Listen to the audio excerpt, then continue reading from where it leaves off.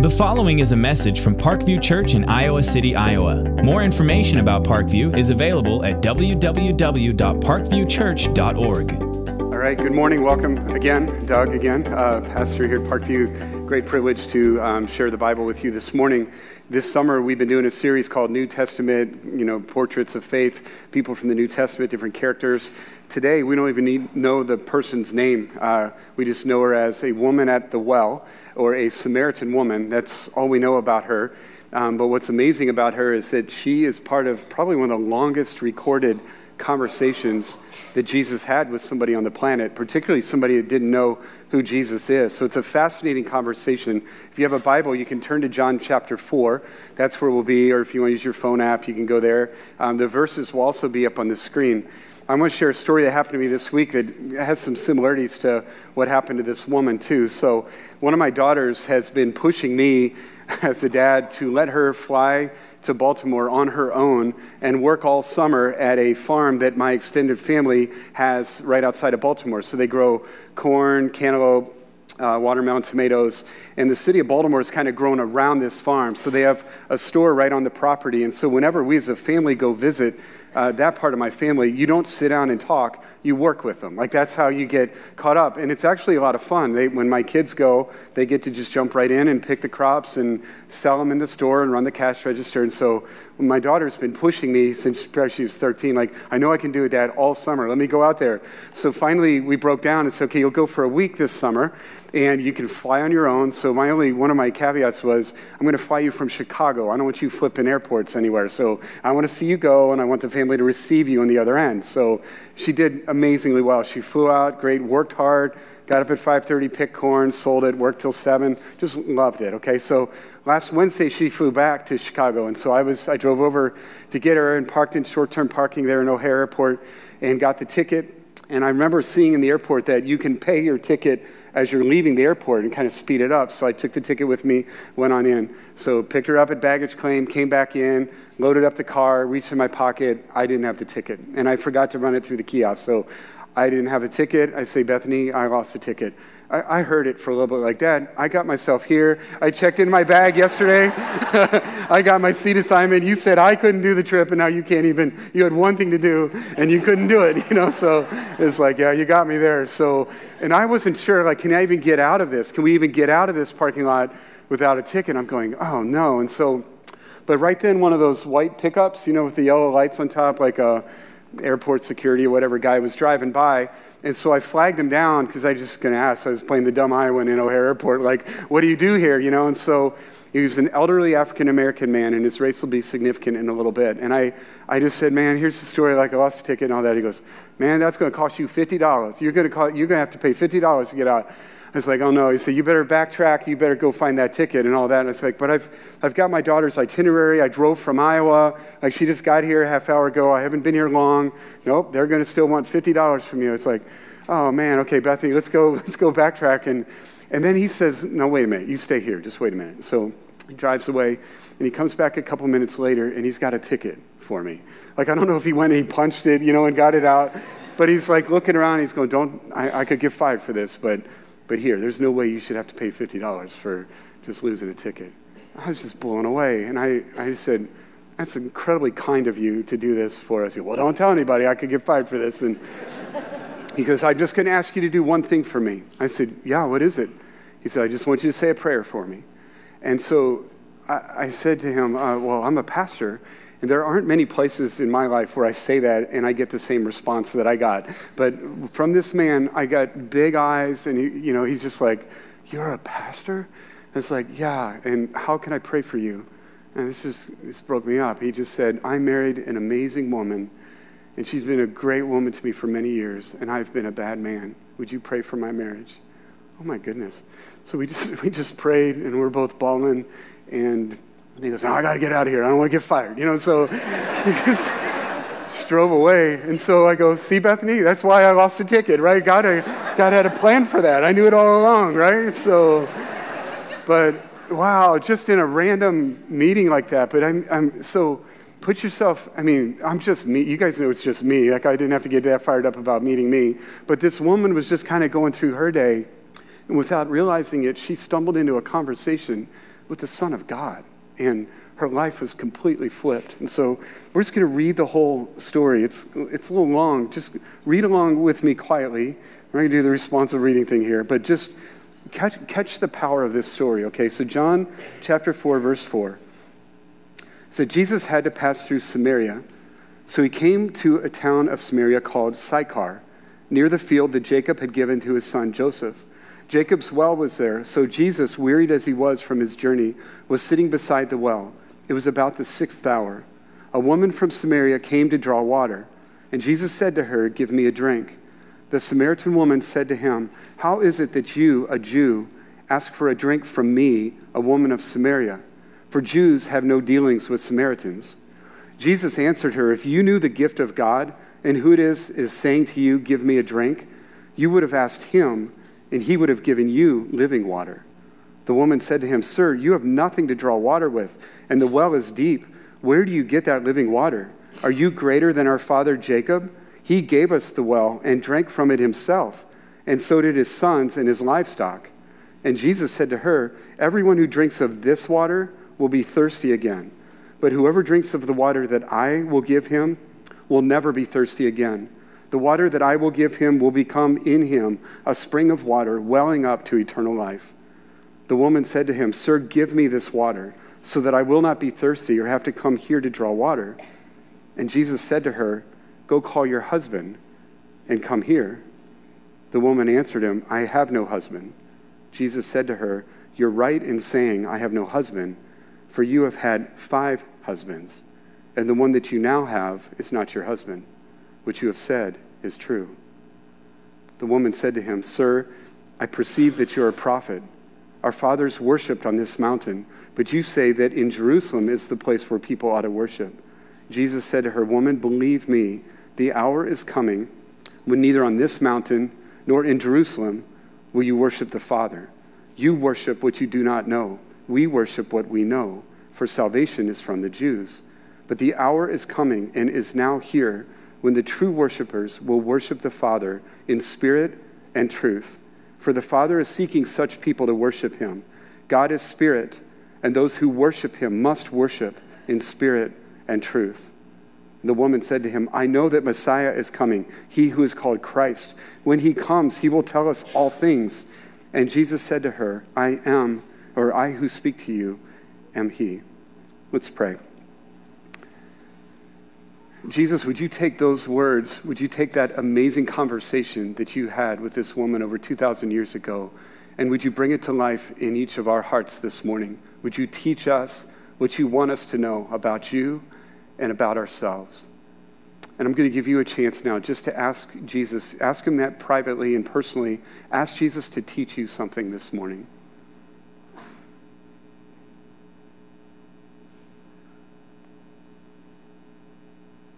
And if you could pray for me, would you pray that I deliver God's message clearly, boldly, and accurately?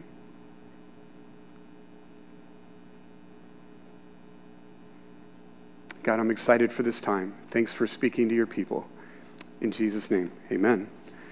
All right, so there's many things we could talk about in that amazing conversation that Jesus had, but I want us to pick 3 things. In fact, there's kind of a pattern or a cycle that this woman goes through where she was seeking Jesus, where she met Jesus, and where she shared Jesus. And in fact, I think if you were to ask God, give me a big picture of what you would want to be true in my life, I think God would say those same three things. I would love for you to seek Jesus. I would love for you to meet Jesus. I would love for you to share Jesus. So let's look at how that played out in this woman's life. First of all, I'm saying that she was seeking Jesus, even though at this time she didn't know who Jesus was.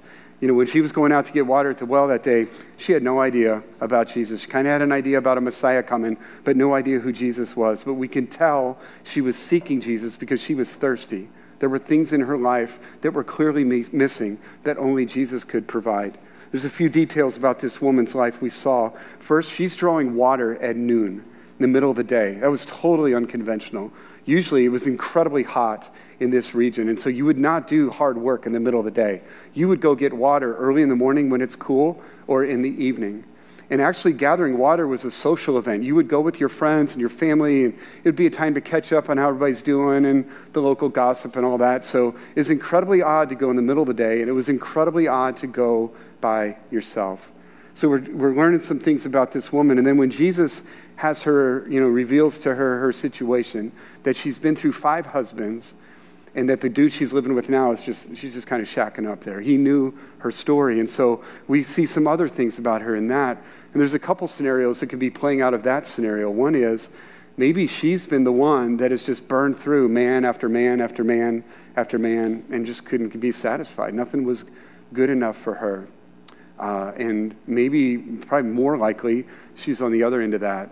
More likely, she was looking for acceptance in a relationship and love, and most likely was abused and neglected and tossed aside by man after man after man. And even now is with a guy that doesn't even commit himself to marry her. So either scenario, it's not good. Either scenario, there's going to be a lot of hurt. Either scenario, she is isolated, she is alone, and she is thirsty. And she's seeking Jesus. She just doesn't know it yet. So, and it's interesting, her story parallels ours. A lot of times when people read John chapter 4 and they're Christians, sometimes they'll study John chapter 4 to see, how did Jesus get to the gospel with her? What did he use? What were his strategies? I think, first of all, we need to all put ourselves in the role of this woman, that every one of us is seeking what only Jesus can provide. And we can follow the 2 same scenarios that she does. There can be times in our lives where we're not seeking Jesus, but we're seeking relationships, or we're seeking sex, or we're seeking performance, or our job and promotions, and we're just running hard, expecting those things to satisfy us, and we get to the end of them, or get to a point of our life we wake up and go, I'm exhausted, I'm burning myself out, and I sure am not satisfied. Like, this isn't working. Or maybe the other scenario that we're wondering if she walked through, where maybe you've been kicked around, maybe you've been hurt, maybe you've tried to reach out, you've tried to help, you've tried to serve, and that's just been met with slammed doors and rejection. And so maybe you're in that place of just hurting and needing affection, needing acceptance, but you're thirsty because it's not there. So we live in that kind of world, and so we could very well be in a very similar place that this woman is in. She's seeking Jesus, and at this point, she doesn't know it.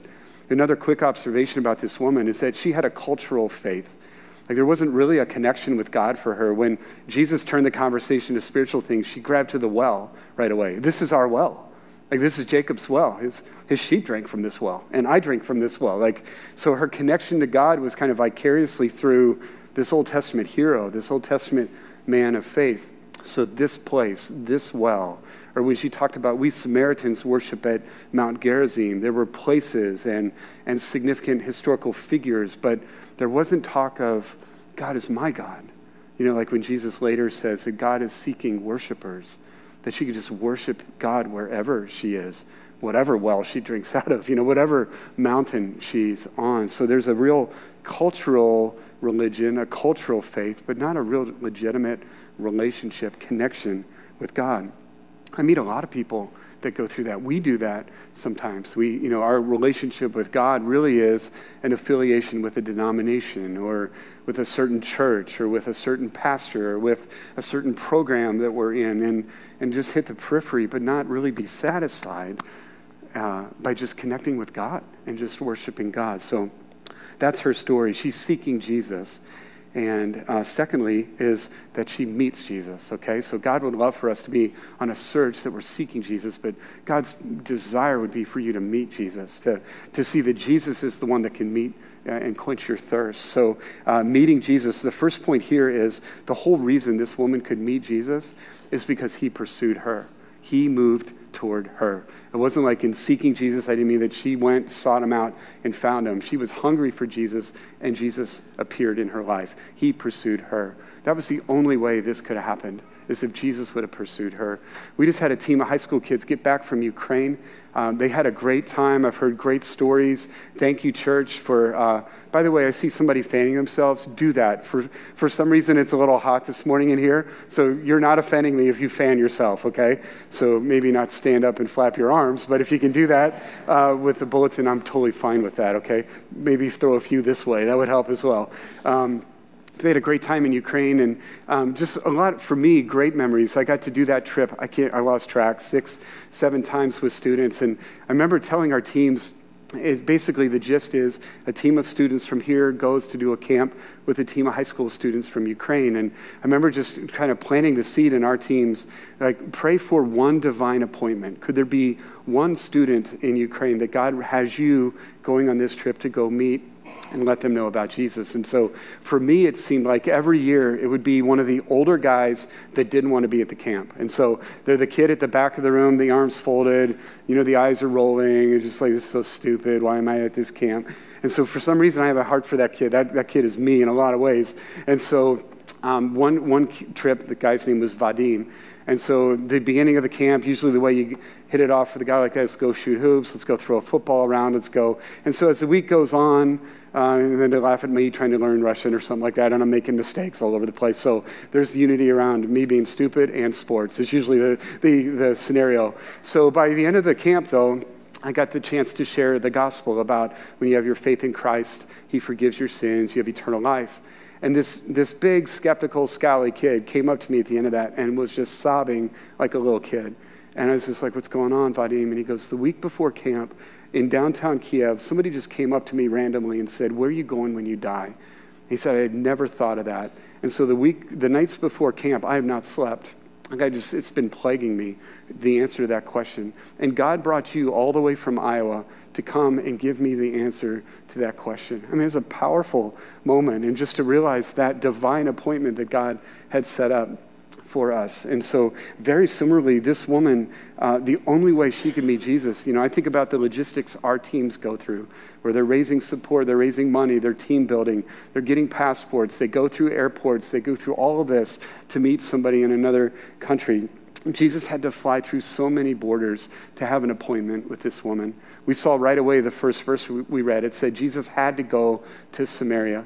He didn't have to. There were other ways to go. In fact, a lot of times the Jewish people were so disgusted with Samaria, like they just didn't want to go there. Think Cubs, Cardinals, Red Sox, Yankees, like on steroids. Like think Shiite, Sunni, think just very tense racial strife. There's no way I'm going through Samaria. So a lot of Jews would go around Samaria. But Jesus had to go to Samaria. There was an intentionality to this trip. There was a pursuit, I believe, of this woman, Jesus knowing there was someone there for him to meet with. There were many other borders, not just that geographical border, but for a man to speak with a woman in public was not culturally acceptable. Jesus shot through that. For a Jew to speak to a Samaritan, you saw her response. Who are you talking to me, a Samaritan? Like she's just shocked. The two groups don't talk, but Jesus shot through that racial, that ethnic tension and barrier. And think about who Jesus is. He's a rabbi, he's a spiritual leader, talking to a woman with most likely with a reputation. Like he's just shooting through all these boundaries because he's pursuing her. He loves her. He wants her to understand God's love and God's message of salvation. And so the whole reason this meeting happens is because Jesus is a Savior who pursues.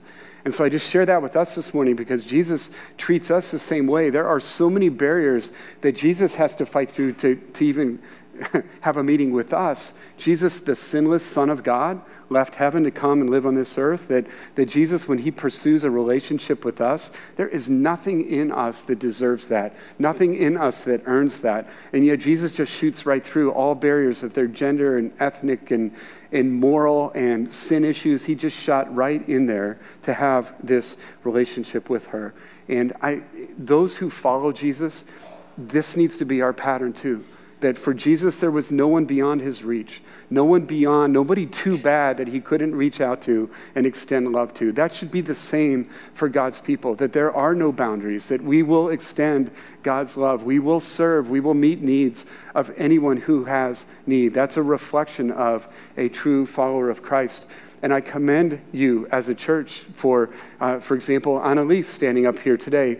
heading to Central African Republic. Like, that's a huge step. That's very much like Jesus. Or the way you guys get behind many global workers, global teams, the way you guys get around supporting orphans in Ethiopia, the way you guys get around helping women caught in human trafficking in Cambodia, the way you guys get around Faith Academy, the way you guys get around the ministry at the Spot, and the ways that I just hear personally, you guys helping this family move because they were struggling, or this person in time of need. That's a reflection of a true follower of Jesus Christ, is that there's no boundaries. You're just going to reach out and serve and extend God's love anywhere. And so the whole reason that whole appointment happened, that divine appointment, is because Jesus is a Savior who pursues.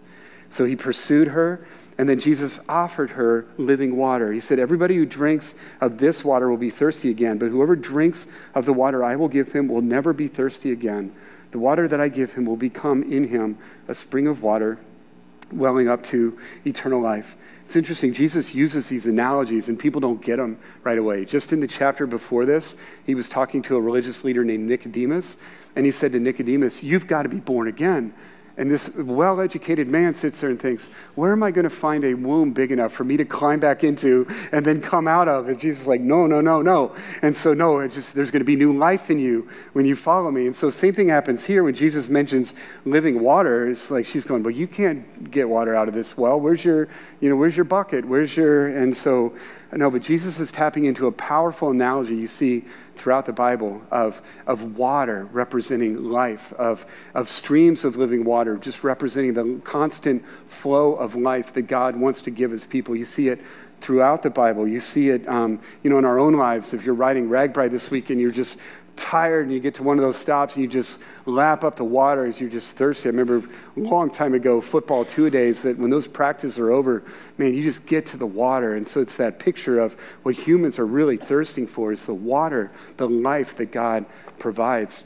We see regions of our world like California this summer where it's so dry and they're in such desperate need of water. You see our lives are parallel to that when we don't have the life that God offers, our lives are dry and weary lands. That's the description of our life. But whenever God's life comes into us, it's like water coming to a thirsty soul. And so Jesus said that even a couple chapters later in John 7. He's at a big religious festival and he stands up at the end of that festival. He cries out in a loud voice, let anyone who is thirsty come to me and drink, because whoever believes in me, as the scripture has said, rivers of living water will flow from within them.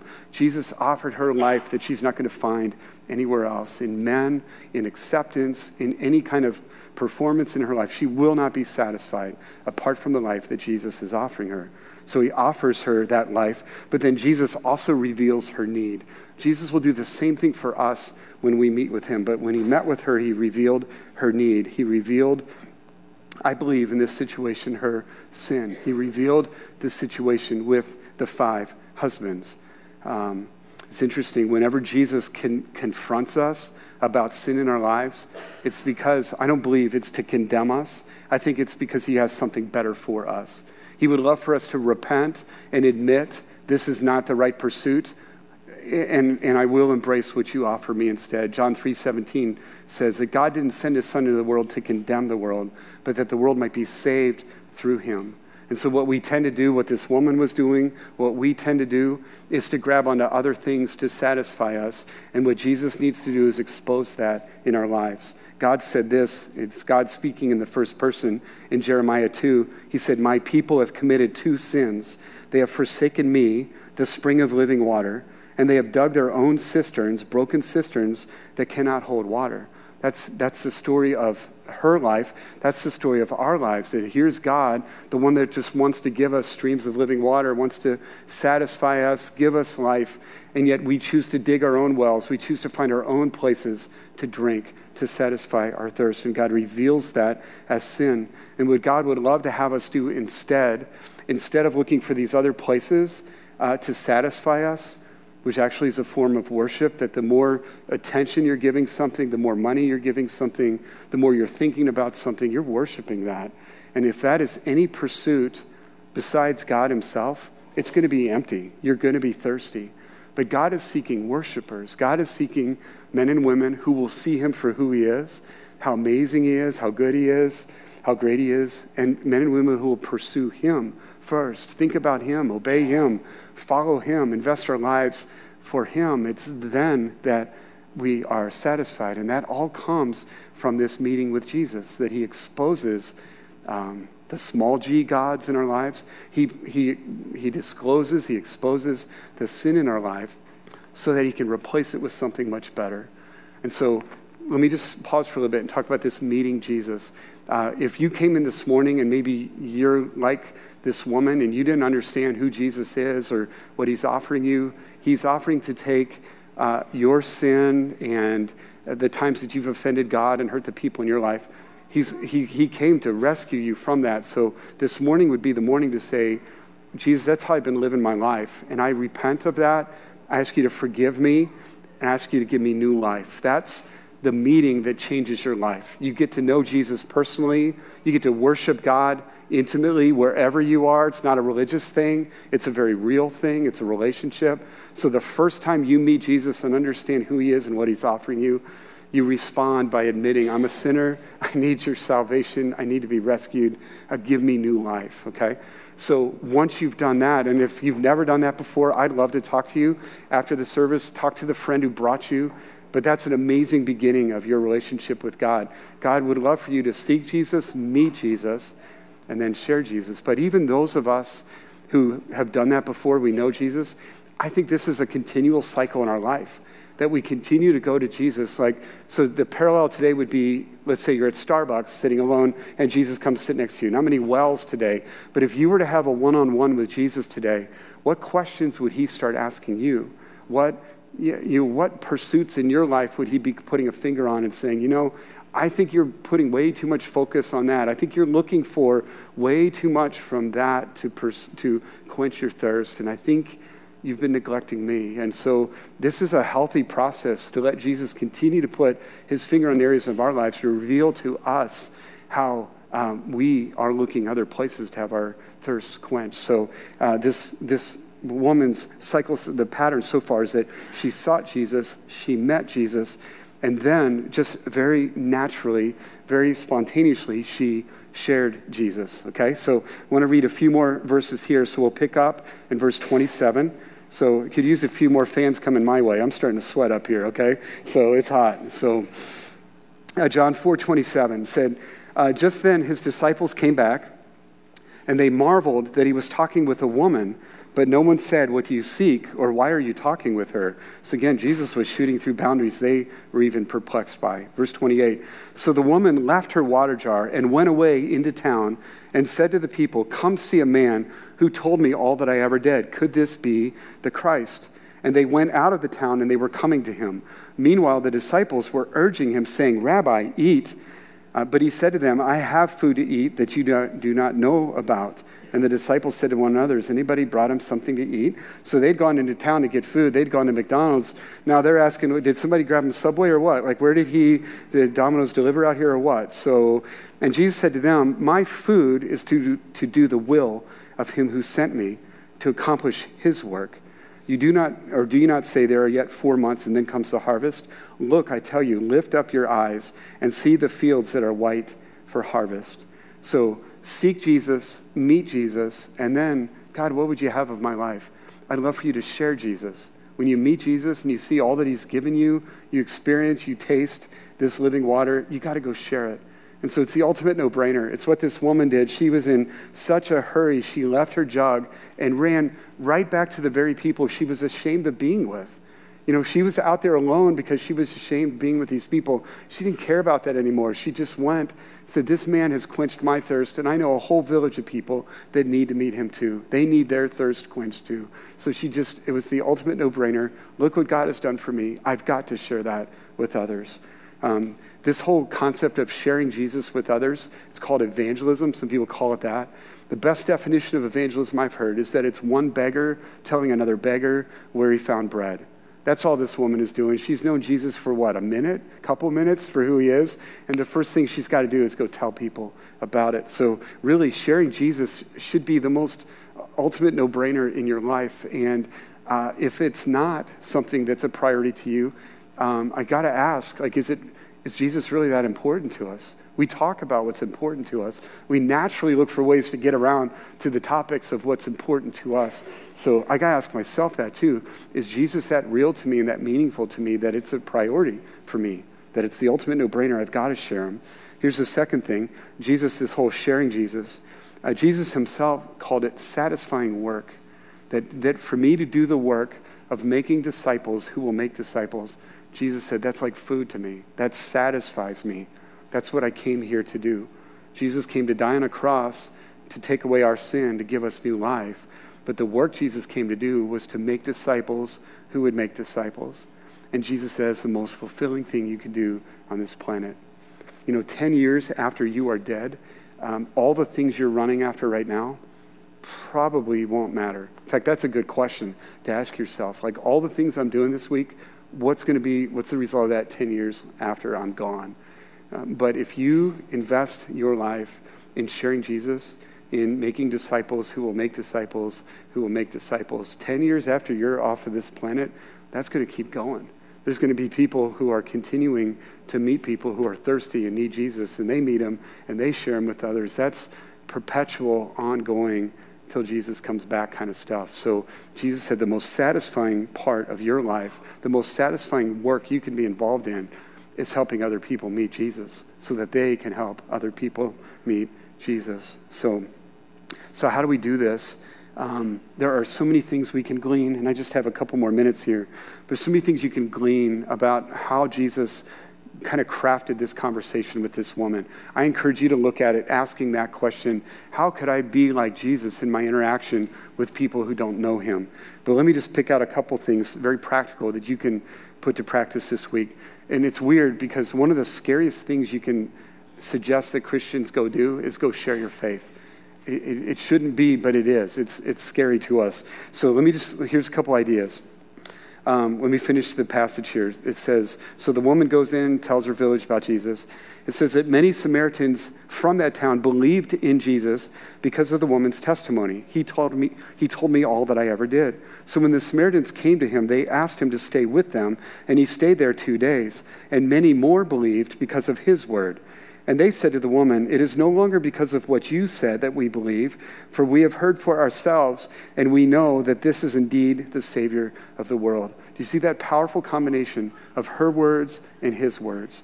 So if you want a practical thing you can take home today, maybe right now in your bulletin or on your phone or whatever, who are 2 or 3 people in your life that you love them to death? They're good friends, you've done a lot of life together, you work with them, they're family members, but you're not sure if they know Jesus, okay? Here's one practical thing we could all just pray for the opportunity to do this week.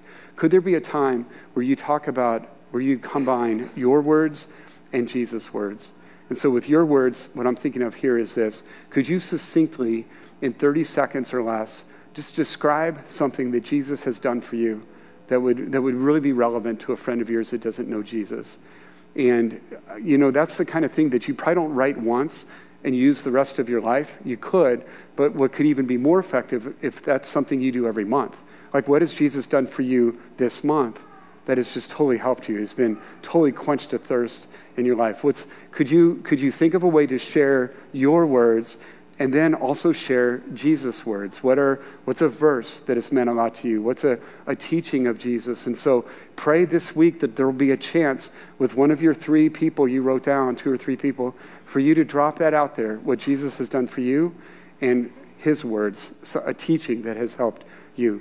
Pray about that and see what God opens up for you this week. But what was powerful for those villagers was to hear the combination. Her story and Jesus' words led many of them to follow Christ as their Savior, okay? Let me just share a couple other just general principles. Or let me go one step further with that. The next step you could go is to invite somebody to read the Bible with you. And that's being powerfully done. Our college students are modeling that in our 24/7 ministry. I know of people in their marketplace, people that own businesses or people that are working in a company that'll just kind of informally get a time together where they're reading the Bible with people they're working with. I know people doing that with their neighbors. It's powerful. I've seen high school kids do that over the years. They'll just invite a bunch of buddies from their team over and they'll just read the Bible together. So it's really weird. I'm going to feel really stupid saying this, but sometimes we downplay the power of the Bible. we'll think about we have to use this book or we have to use this little gimmick or let's watch this video. What's wrong with just sitting down and letting God's words speak to people? So that's something you can do. I've had a personal situation about 6 months ago. Somebody emailed Parkview with a very difficult question, very controversial topic in our culture today, and asked what Parkview thought about that. And my response to them was, could we talk about that later, but would you be open to just reading the Bible together? So we've read topically passages from the Bible. Who is God? Who is Jesus? Who are we? What is the gospel? How do you become a Christian? How do you pray? And it's been awesome. Like we've been able to talk about what I would consider to be core issues, not some of the peripheral, controversial issues. Sometimes we'll jump to those peripheral ones and never get to talk about the heart of why we believe what we believe and what we really believe. So I put that out there. Don't downplay the power of God's word. A couple other things. Jesus was willing to talk to anybody. So don't put the barriers up. God will bring people your way. Students, you're stepping into another semester or another school year, City High, West High, whatever university here. God is going to bring people into your classes. God's going to bring people into your team that are there for a reason. Keep your eyes open. Who are the people in my life? This time of year, people are moving. Who's moving into the apartment next to us? Who's moving into our neighborhood? But keep your eyes open. Do not draw boundaries between who you can reach or can't reach. And Jesus was ready. Be ready at any time to have a spiritual conversation. You never know when they're coming, so be ready. And last one, there's several we could pull out of here, but one is, notice how Jesus used questions. The use of questions can be really powerful to get into a spiritual conversation. Things like, how could I pray for you? Or what kind of things do you pray for? The how can I pray for you question, I've never had anybody get offended at that. People usually at least appreciate that, even if they don't believe in God. But those kind of things, or asking them, what do you think is the reason we're here? What's the purpose in life? And so when you use a question, you really disarm things. You're not coming up on them to just kind of preach at them what you want to hear, what you want to say. You're disarming things. You're letting them share. It also helps you diagnose. Where are they coming from? What do they understand? What are their needs? So as we've studied this woman this morning, my prayer has been that we just capture, I think, this cycle that Jesus took her through of seeking Jesus, meeting Jesus, sharing Jesus. And my prayer has been that that all of us would just consider that and where are we in that cycle. And I really think that cycle just continues to go throughout our lives, that there's a continual search in our heart to be satisfied that only Jesus can satisfy. So there's a constant search for Jesus, a constant meeting with Jesus, letting him expose our sin, letting him replace it with something far better, and then a constant unleashing where we just can't wait. It's a no-brainer to go and share with the people in our lives what he's done. Just imagining a church season where we're living in that cycle, how powerful that could be for us and for this whole community, for the world. So let me pray for us, then we'll close in worship here. So Jesus, would you please do that in our lives? We asked you at the beginning of this to speak to us. We asked you to speak through me. Now I'm praying for all of us that we would just take what you said and that we would put it to practice. God, even if this week you have some divine appointments for us with people and that you give us that chance to just briefly share what you've done for us, and my words plus your words, and a really key truth. God, I would love to hear stories of that this week. I would love to see you use your people to share your message. Thank you for your pursuit of us. Thank you for loving us. Thank you for meeting our needs like you do. You're awesome, Jesus. We praise you. In your great name we pray. Amen. Thank you for listening to this message from Parkview Church in Iowa City, Iowa. Parkview's mission is to love God, love others, and serve the world. If you live in the Iowa City area, we invite you to join us in person for services every weekend. You can get service times and directions, download messages, and get news and information about Parkview Church by visiting www.parkviewchurch.org.